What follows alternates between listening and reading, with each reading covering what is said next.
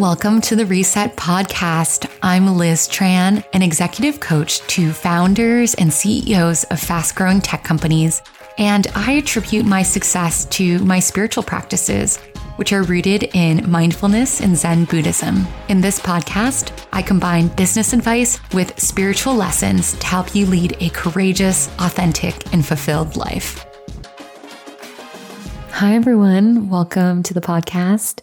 It is Monday, September 19th, and I am feeling really, really good. I handed in my book manuscript to my editor about 10 days ago. It was such a big weight off of my back. It was a huge relief. And then an even bigger relief happened just a couple days ago.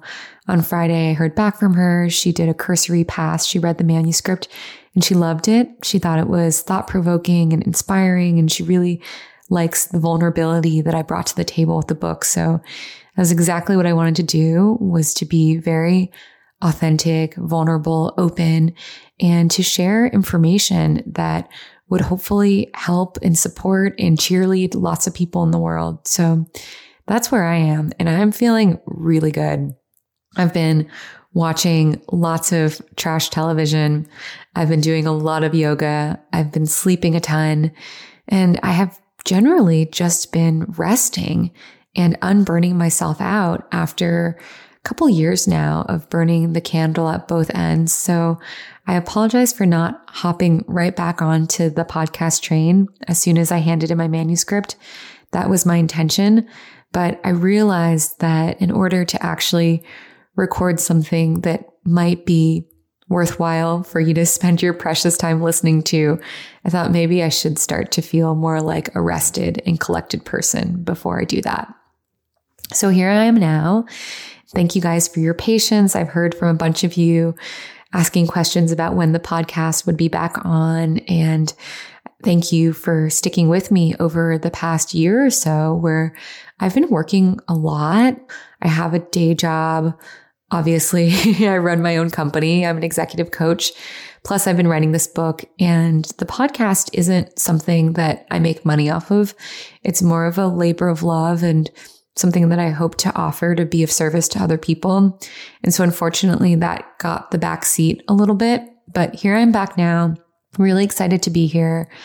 And this episode actually deviates a little bit from the general themes that we talk about, which are usually around personal development, career success, who you're becoming as a person. And this is a little more granular. It is about the inside workings of writing a book. The reason why I wanted to do that today is because I know there are many of you listeners out there who have thought about writing books in the past. Even if it's not a right now situation, it might be something that you're thinking about for many years down the road.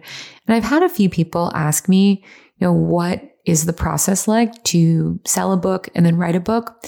And so while it is all fresh in my mind, I thought I would codify my process to you for any listeners out there who don't know a single thing about the book industry, but this information might be helpful to later if you or a friend wants to explore down that path in the future. And of course, this is still the Reset Podcast, so there will inevitably be some lessons around personal development woven throughout the dialogue in this podcast, but for the most part is about just giving you guys information about how to publish a book if you ever want to do that in the future. So if that is not a topic that is of interest to you, totally understand, and I will catch you next week when it will be a more reset-ish topic. Okay, so to start off, I have wanted to be a writer since I was really young. I remember thinking it would be so cool to be a writer when I was a kid. When I was in college, I thought that writers were just so glamorous, and I've always been a big reader. But because of a combination of things, the way that I was raised, and because of my socioeconomic limitations, I never pursued the path of writing professionally because it just didn't seem practical or logical for me, because I needed to do something where I could make money for myself and my family. So It's always been something that seemed like a pipe dream. I've had a little bit of, envy for people who are writers, a lot of curiosity about it. It wasn't until 2020 when COVID happened and I had to pivot my business that I suddenly had a bunch of free time. I was underworking, so I closed the physical studio and I started learning about writing then. I got a bunch of books about writing. I started Googling about how to get a nonfiction book published. I asked my husband, who's written a couple of books, and I thought to myself, okay, this is May 2020. I am going to sell this book by the end of the summer, and then I'm going to have this book come out a couple years after that. And of course, it didn't happen that way. I was not able to write a suitable book proposal in 3 months. I did write a book proposal, but at the end of those 3 months, I realized that the book proposal was horrible. It wasn't very good. I actually didn't like my writing, very repetitive. I didn't have my own personal voice. I wasn't actually really sure what I was writing. And so then I decided, okay, I'm going to take a year or so, really however long it takes to fully learn the craft of writing. So I took a couple writing classes, continued to read writing books, and then I just wrote and wrote and wrote. I wrote so much. I wrote probably 100, 200 pages that I eventually just threw away. I never used them for anything. But at the end of that year, in August 2021, I did have a book proposal that I really liked, and I started sending it out to agents. So that piece of work, that book proposal, is the first thing that you want to create. That is your first end goal if you want to publish a nonfiction book. And what a proposal is essentially this 50-ish page document that has some of your writing samples in it. So there are a couple of sample chapters. There's the table of contents and a synopsis of what you're writing. But then it also has more business type information, like who your audience is, what your marketing plan will be, and how you will use who you are and what resources are at your disposal to get your book out in the world. So essentially, your book proposal says two things. The writing sample tells your agent and prospective editors, yes, I can write. My writing is good. And then the second part says, not only is my writing great, but I also am the person to sell this book. I have a plan for how lots and lots of readers are going to hear about this book and be motivated enough to spend money purchasing it. And that is actually the crux of why I found the proposal to be challenging, is because you're actually wearing these two different hats. The first hat is of the writer itself. You want to write what is truly you. You want to share your voice and your perspective. And then the second piece is wearing the hat of a marketer, which is strategic, intentional. It thinks about what it is that other people want to hear from you. It's essentially being a salesperson in the same document where you're also trying to capture the true, authentic spirit of your writing. And this proposal is all you need to sell your book to an editor. And so just quickly to pause, this is true for nonfiction books, but it's not true for works of fiction. Generally, when you're writing fiction, you actually complete the entire manuscript before you go out and start sending it to people to see if any publisher wants to take it. But with nonfiction, you just need this proposal. And this proposal was something that I worked on for probably about 6 months on and off outside of work. I paid $99 or something like that to take Jen Sincero's book proposal writing class. It's all online. So there are some audio things that you listen to, as well as some templates and some prompts that help get you into the mindset and also give you the format of your proposal. That was step one. And after that, when I was finished with this initial proposal, then I moved on to step 2, which is finding an agent who will represent you. And this one is so, so important because this agent is the conduit to you getting your manuscript in front of editors. Plus, they also really know the market. They look at proposals all the time. They also know what it is that editors want to buy. Obviously, books need to speak to whatever is happening in our culture, what's important to us as a society, particularly for nonfiction. It's very timely in terms of what people are looking for in terms of books, and agents know this. And what I did is I used this website called Publishers Marketplace. I believe it is $25 a month to participate.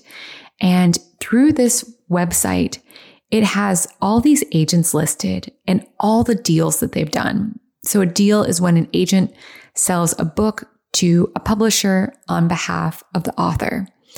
On this website as well, there's coded language that tells you how much the books were sold for. So a book advance is really anywhere from, $5,000 up to millions of dollars. The Obamas got $20 million for their book deal. But for most people, we're talking more like in the tens of thousands, maybe as high as $500,000. I have a couple of people who I know who sold their books for $500,000, but that is extremely, extremely rare, especially for normal people who aren't celebrities or don't have a large following. That is really kind of like the pinnacle of what you can expect to sell your book for. And so I knew that I wanted to sell my book for as much money as I could. So I was looking on this website, Publishers Marketplace, for agents who did lots of big deals. And also for agents who sold a lot of books like mine, because then I knew that they had contacts with the editors that I wanted to get my book in front of. So I spent probably, maybe 10, 15 hours researching on Publishers Marketplace. And I also had my assistant, someone who's working for me, do some of this research as well. So I gave her a list of a number of books that I wanted to find out who the agent was and who the publisher was. So she went through that database and started writing down those agents' names and finding similar agents. And at the end of the day, I ended up with a list of about 15 agents that I wanted to email. And for the most part, agents do want to hear from you. And so they will say very clearly on their website what the process is for sending in your proposal. And that process is called a query. And so they'll say, for queries, please email such and such email address, and please, do it in this particular format.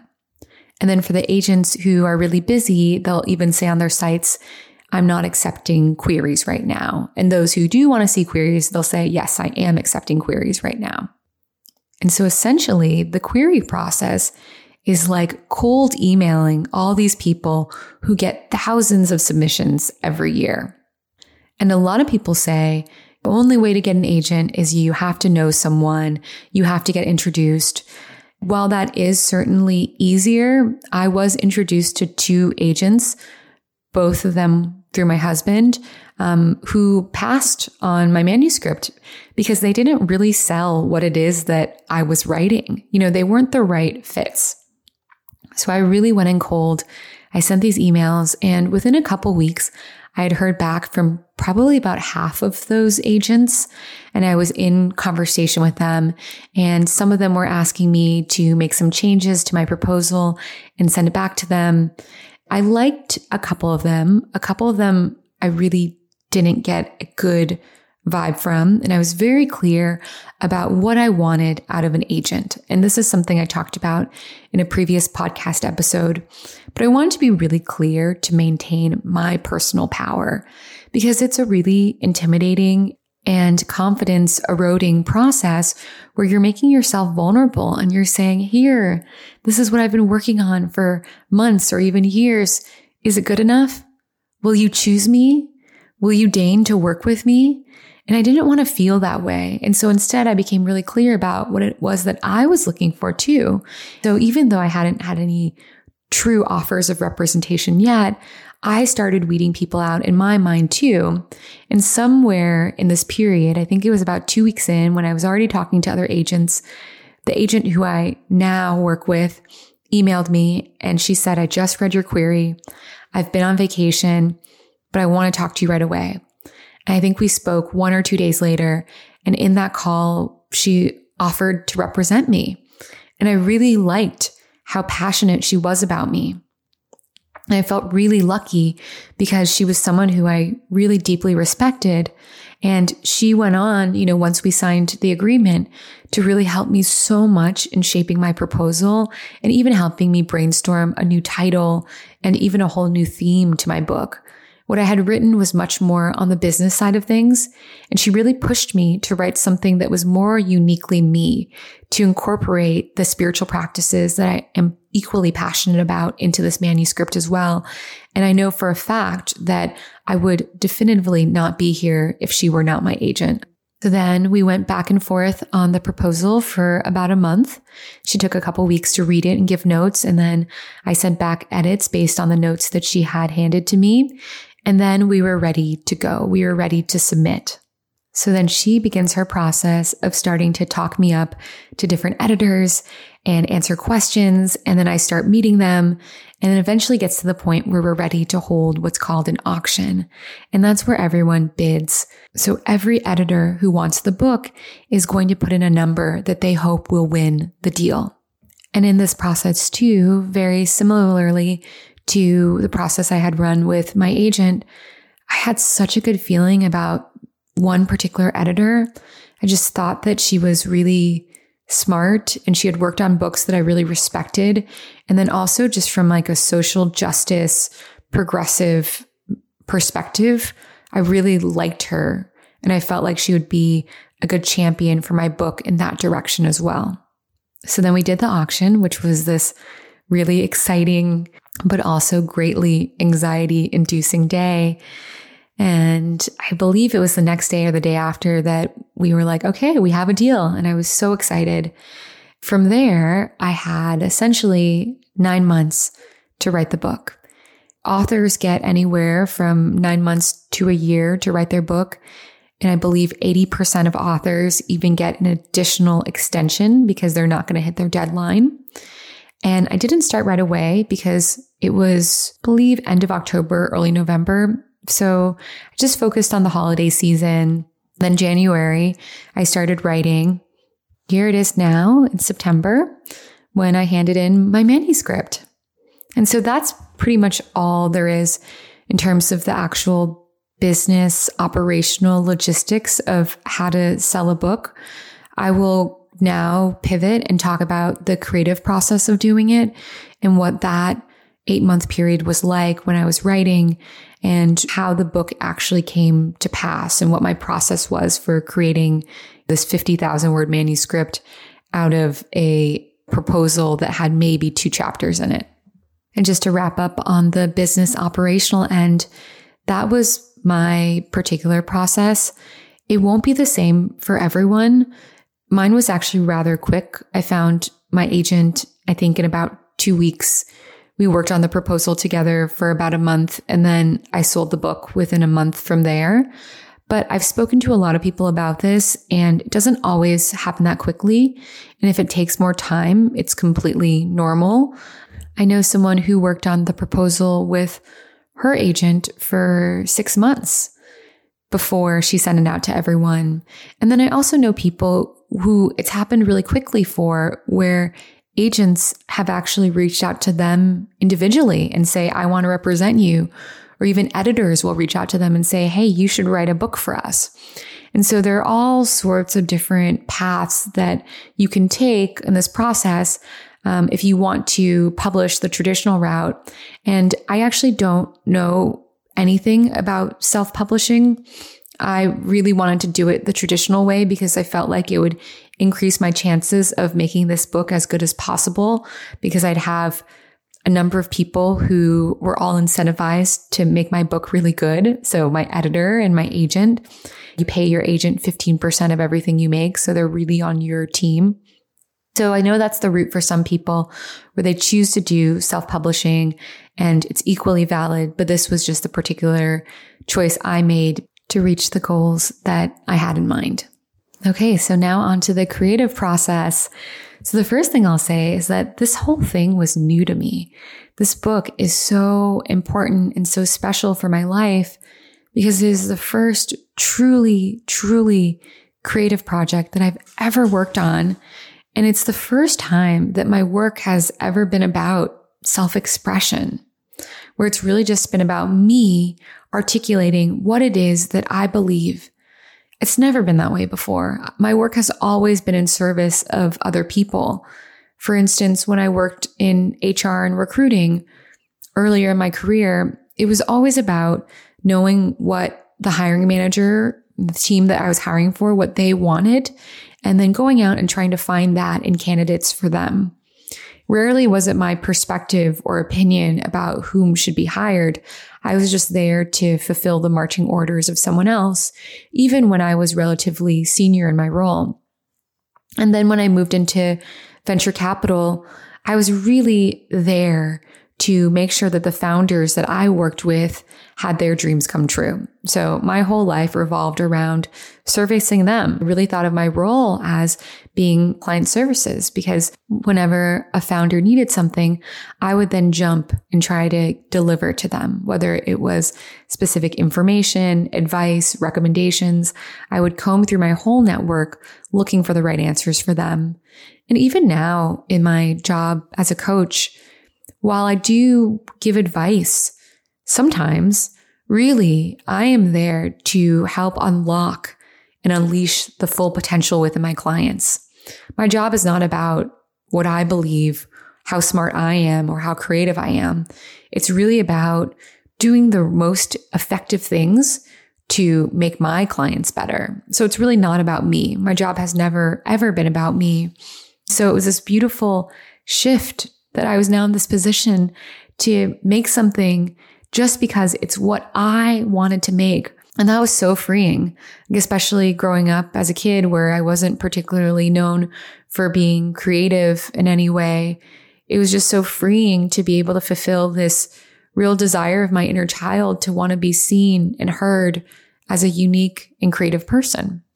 Anyway, this whole thing was very touching to me. And so I decided to get really disciplined about how to both work full-time and also write this book full-time. This primarily involved two really important ingredients. The first was habits, and then the second was solitude. I spent a lot of time by myself during those months when I was writing. I found that I worked best when I could just stay living in my ideas. Whenever I'd go to dinner with a friend or get into a prolonged discussion with someone about something that was really different from the book writing process, I felt like my ideas would just wither. Whereas when I was alone for many days at a time, in silence and solitude, my ideas got to blossom in that stillness. Even if I couldn't find the answer or the solution to a writing problem I was wrestling with, I might go brush my teeth or take a shower or go on a solo walk, and suddenly the answer would appear. So I tried to be by myself as much as possible when I was writing. And in addition to that, because I was using so much of my brain power, dividing it between work and writing, that I became really disciplined. I would be in bed by 9:30 and I would journal and I would read, fall asleep by 10:30. And then wake up in the morning, do yoga, meditation, pranayama, eat really clean, not go on social media, not go on email, except in certain predetermined bursts of time. And I really tried to prioritize the room that my brain needed to create something from scratch. I really needed all the brain power I could manage to figure out what it was that I wanted to say, and then also figure out how to say it in the most effective way possible. So during those months of writing, I was also reading a lot. I read memoirs. I continued to read writing books.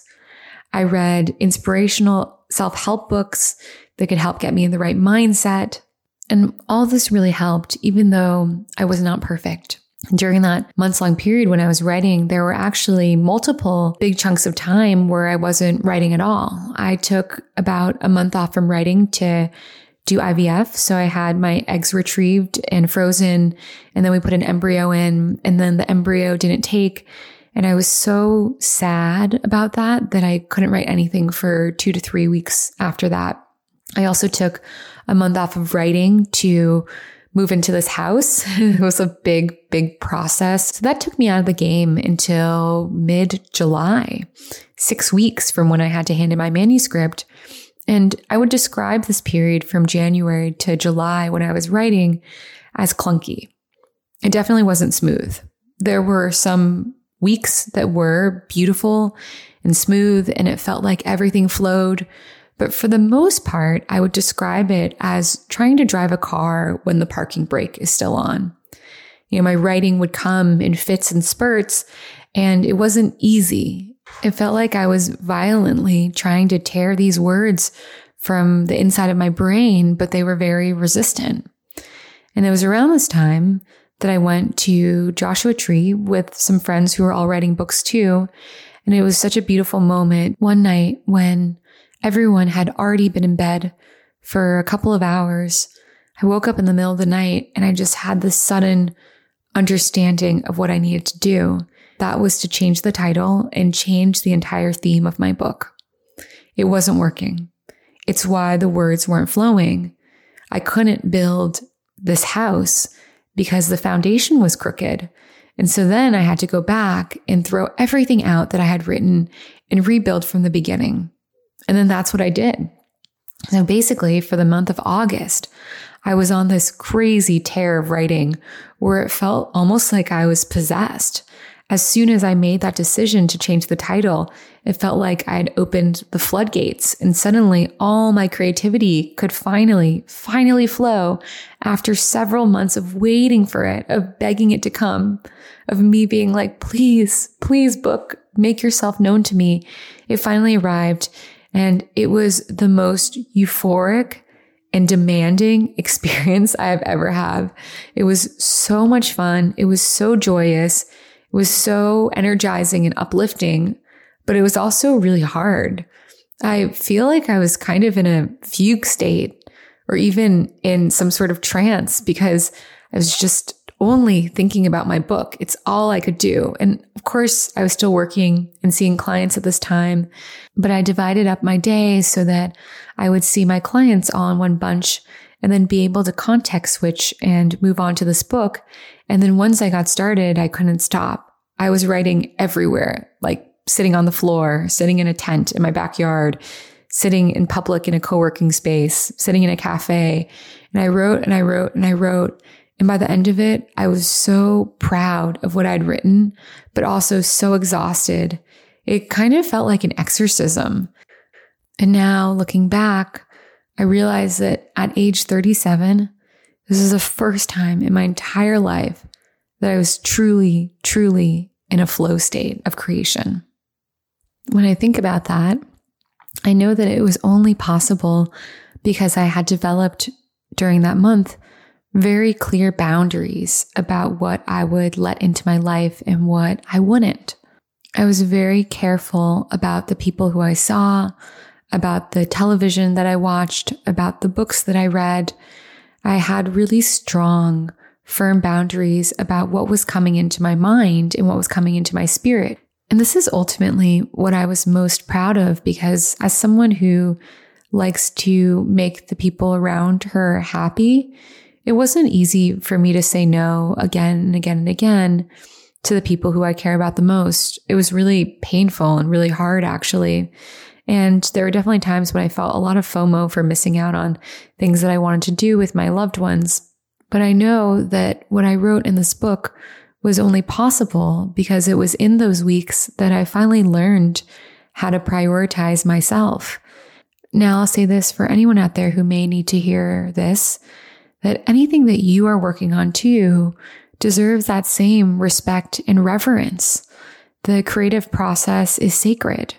What you are doing is taking parts of your soul and putting it into whatever form it is that you are working with, whether it's writing or social media or ceramics, business plans, whatever it might be, whatever it is that you are dreaming up and building from scratch, you deserve to set all the boundaries that you want. You deserve to set up the ideal, ultimate situation so that your brilliance can shine through. And so that's probably the biggest message that I will leave you with here today. Your creativity and your ideas are precious, and they truly deserve to be treated that way. Thank you everyone for tuning in this week. And it's Mercury retrograde still until October 3rd, I believe. There are a bunch of planets in retrograde, and for the more nuanced astrologers out there, there's also a lot of Neptune and Pisces energy happening right now. So take it easy, be gentle on yourself, and really nurture, love, and support whatever creativity and ideas you have blossoming and birthing right now. As I always say, don't forget to listen to yourself, to love yourself, and to say yes to life so that life can say yes to you. I will see you all next week.